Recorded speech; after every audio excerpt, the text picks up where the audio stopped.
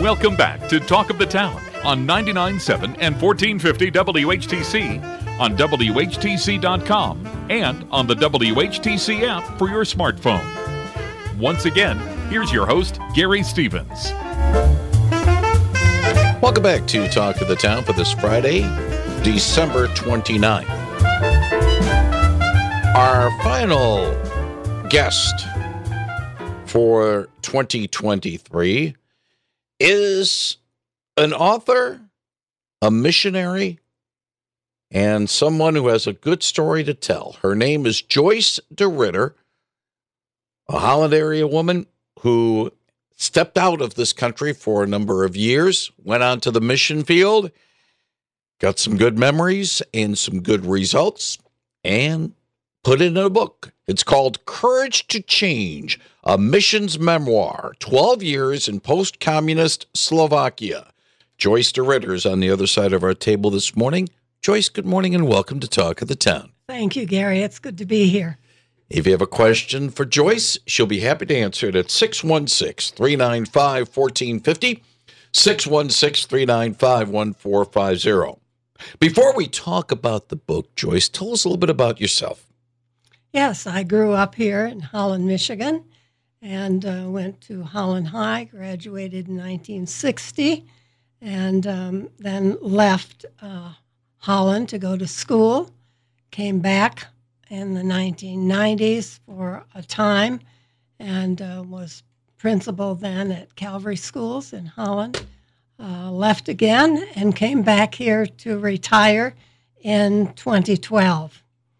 You came back here to retire, but like those of us who are believers, we don't retire until he taps us on the shoulder and says, come on home. Absolutely. It was a time of transition, and so writing became my avenue to serve at this time.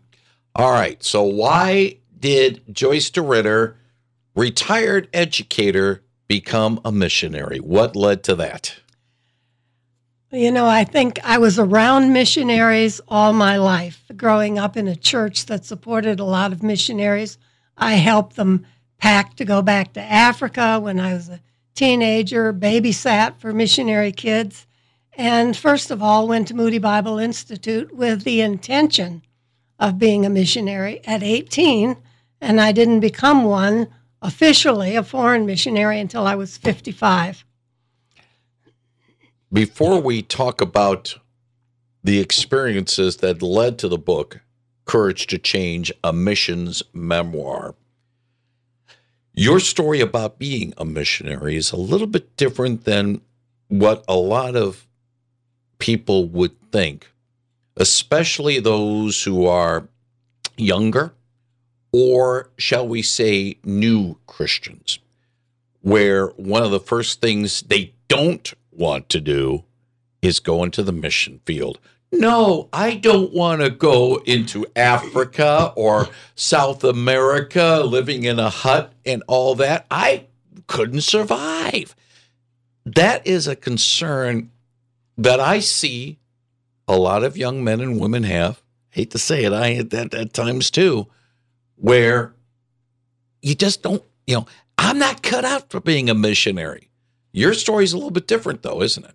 Yes, it is. But can you understand that? Absolutely, I understand it. I met a lot of people like that. But I had my first cross-cultural experience when I was in high school. And I had a high school Spanish teacher who told us that it was possible to get our second year of Spanish credit by going to a summer school in Monterrey, Mexico. And I decided I wanted to go. I rode a Greyhound bus from Holland, Michigan to Monterrey, Mexico, and was there in the summer. It was an exciting experience, and it just sort of whetted my appetite to the differences in culture. And, of course, then when I studied, I got a PhD in sociology, so everything was orienting me to the enjoyment and the adventure of overseas life. All right. Joyce de Ridder is our guest. If you have a question for this author, 616-395-1450, 616-395-1450. All right, mid-50s, retired as an educator, but called to the mission field. What led to the calling, and what led to the circumstances that basically set up the premise for this book? Yes, I left teaching in university in 1985 because I was recruited to a position at the Foreign Mission Board of the Southern Baptist Convention. And there, my job, as first in the Medical Services Department, but later as head of a nurture department, was to help nurture people who felt called to missions and to help them to understand what that meant and what they needed to do to prepare themselves spiritually for that. And then through that experience,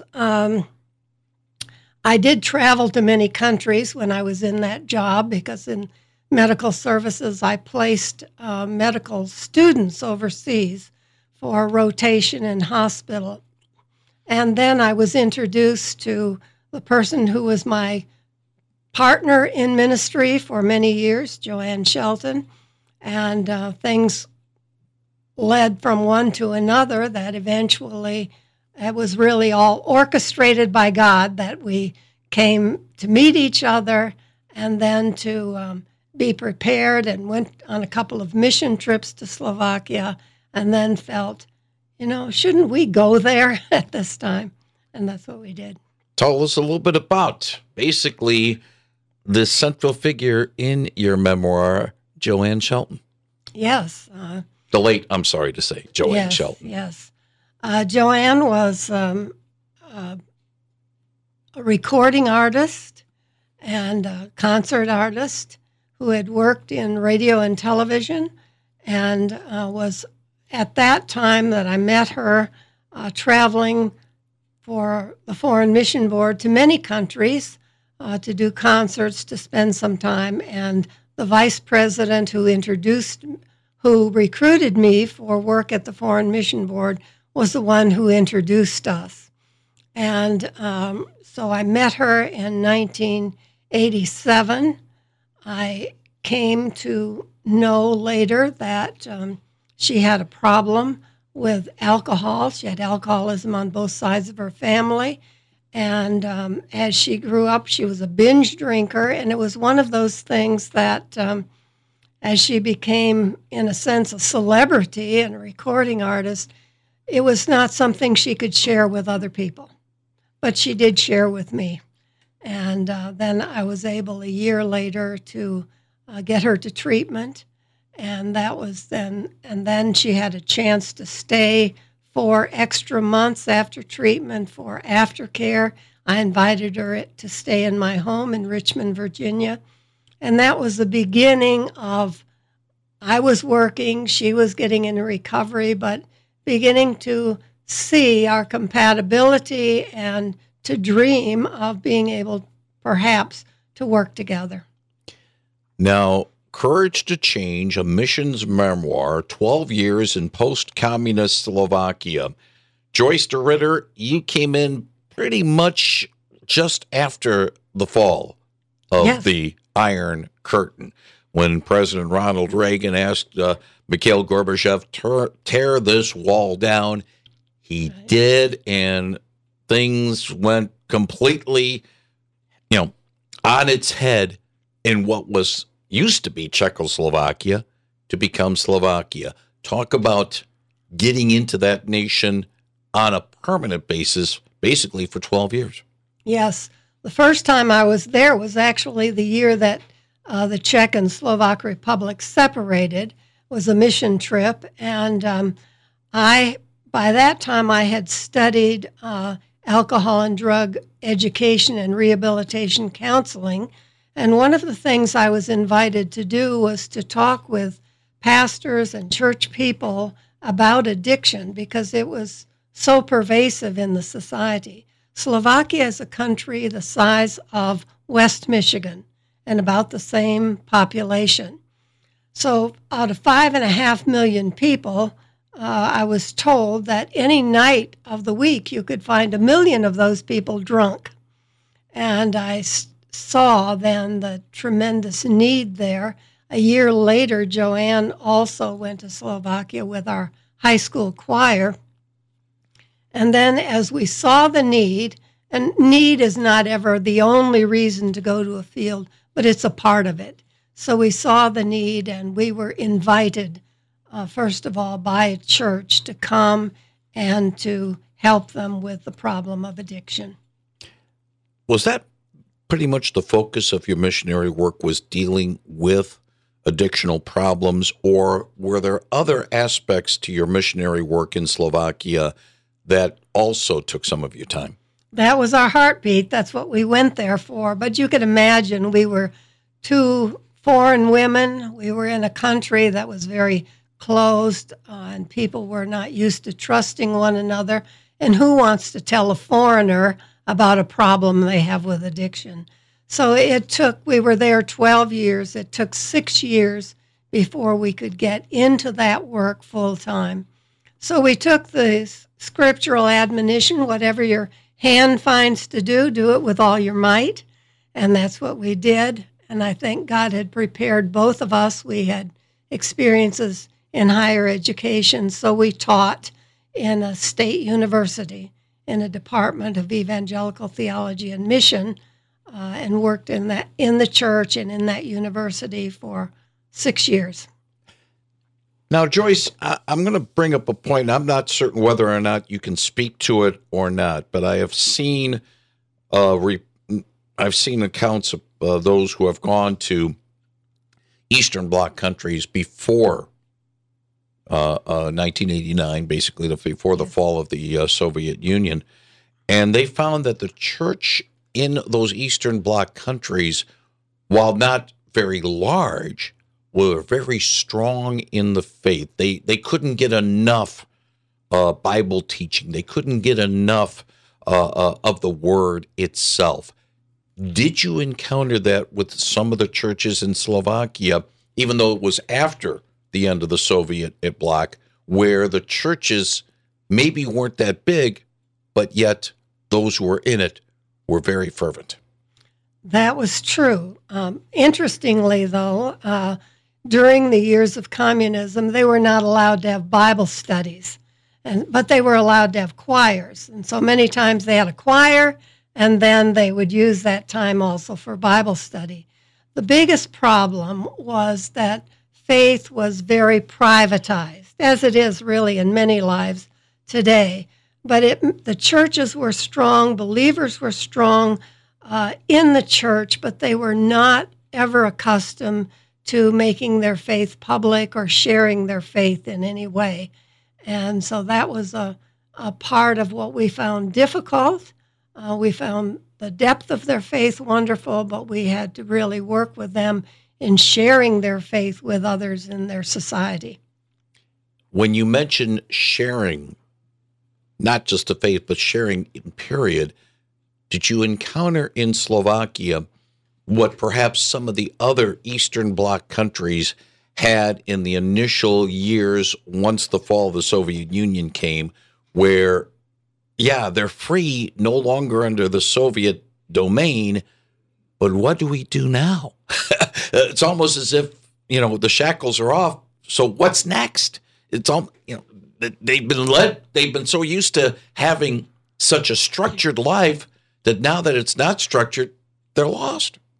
That's true. Interestingly, though, all of us, by the time we're 10 years old, our cultural values are programmed in. And by the time we're 20, they're pretty well locked in. So they were programmed, and their parents had been under communism. The young people we dealt with in the university had only had that influence. And so we were dealing with many things there. But the younger generation now is so westernized that there are dangers that have come now because of their westernization, and a divide between an older generation and a younger generation.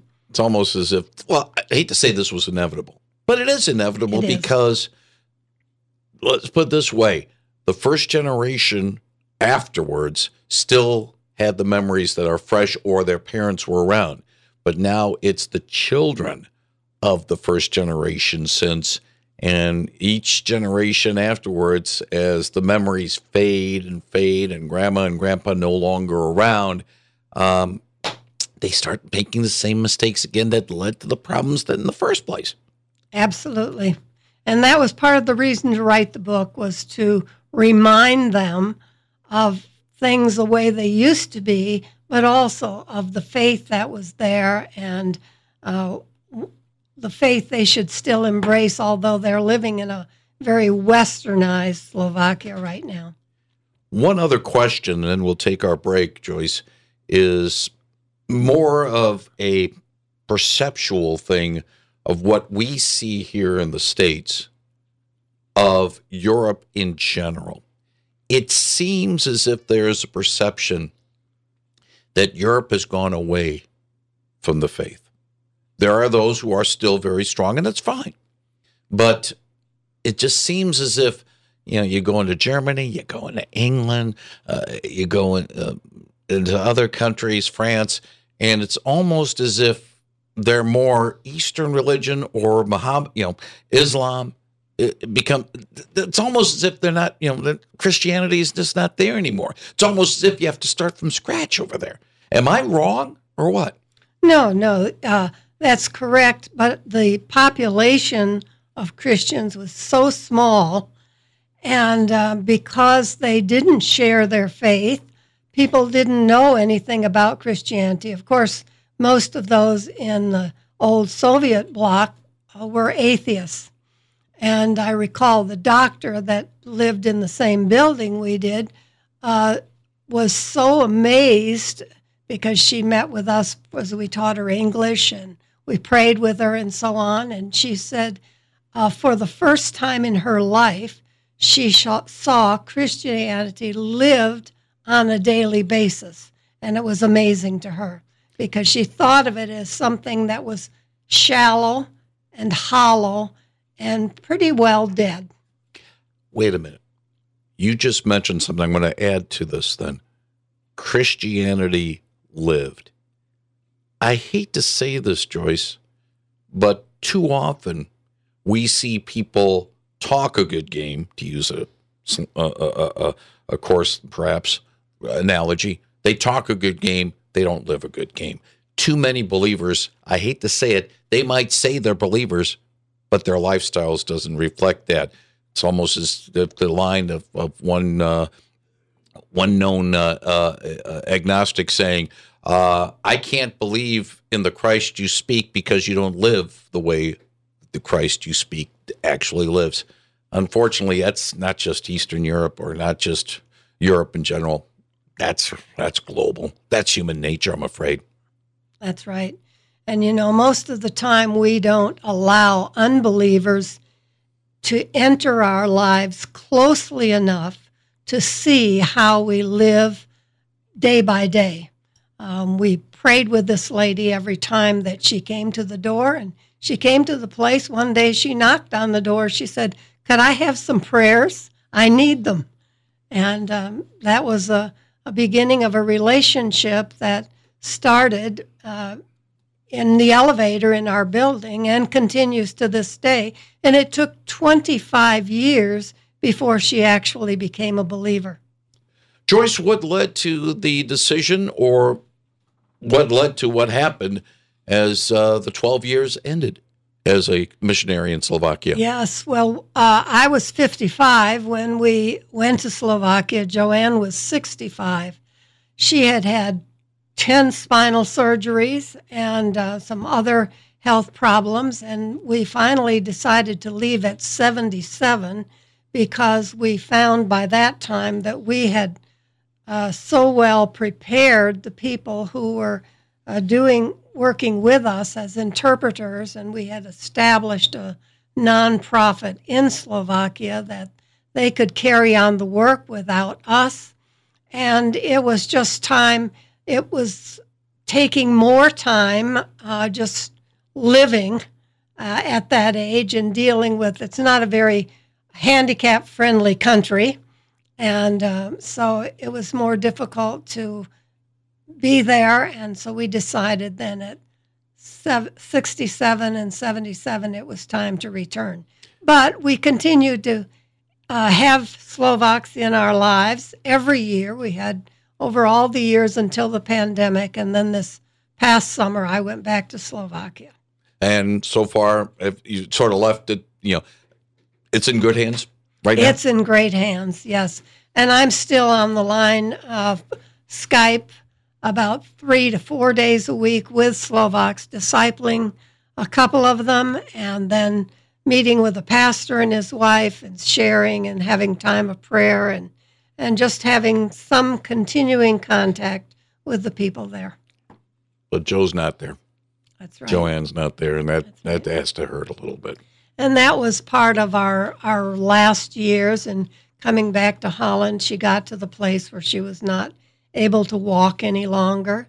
And she died at home in June of 2022. But through the pandemic years, we were pretty well isolated there. What do you hope to get from this book? Not financially, that's not the question, but what do you hope to get out of this book, having it now published and to be published in the Slovak language starting next month? For the Slovaks, I want them to be affirmed in their faith and their part of the mission, and to be encouraged to continue what they're doing.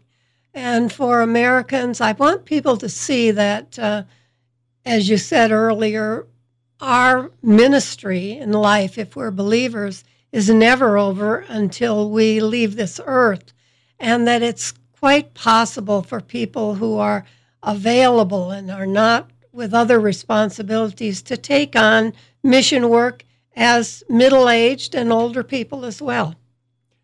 The book is called Courage to Change, a Missions Memoir, 12 Years in Post-Communist Slovakia. Joyce DeRitter is the author.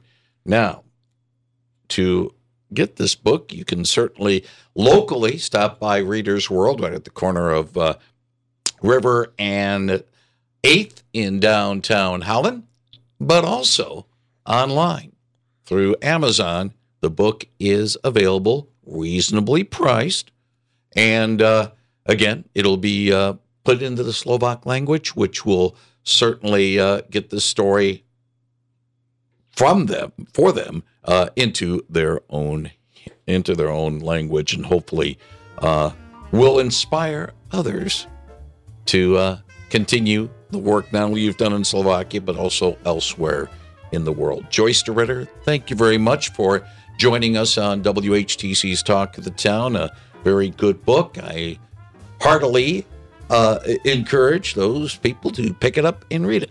I wish you well in your future endeavors. Thank you so much, Gary. Joyce DeRitter on 99.7 and 1450 WHTC.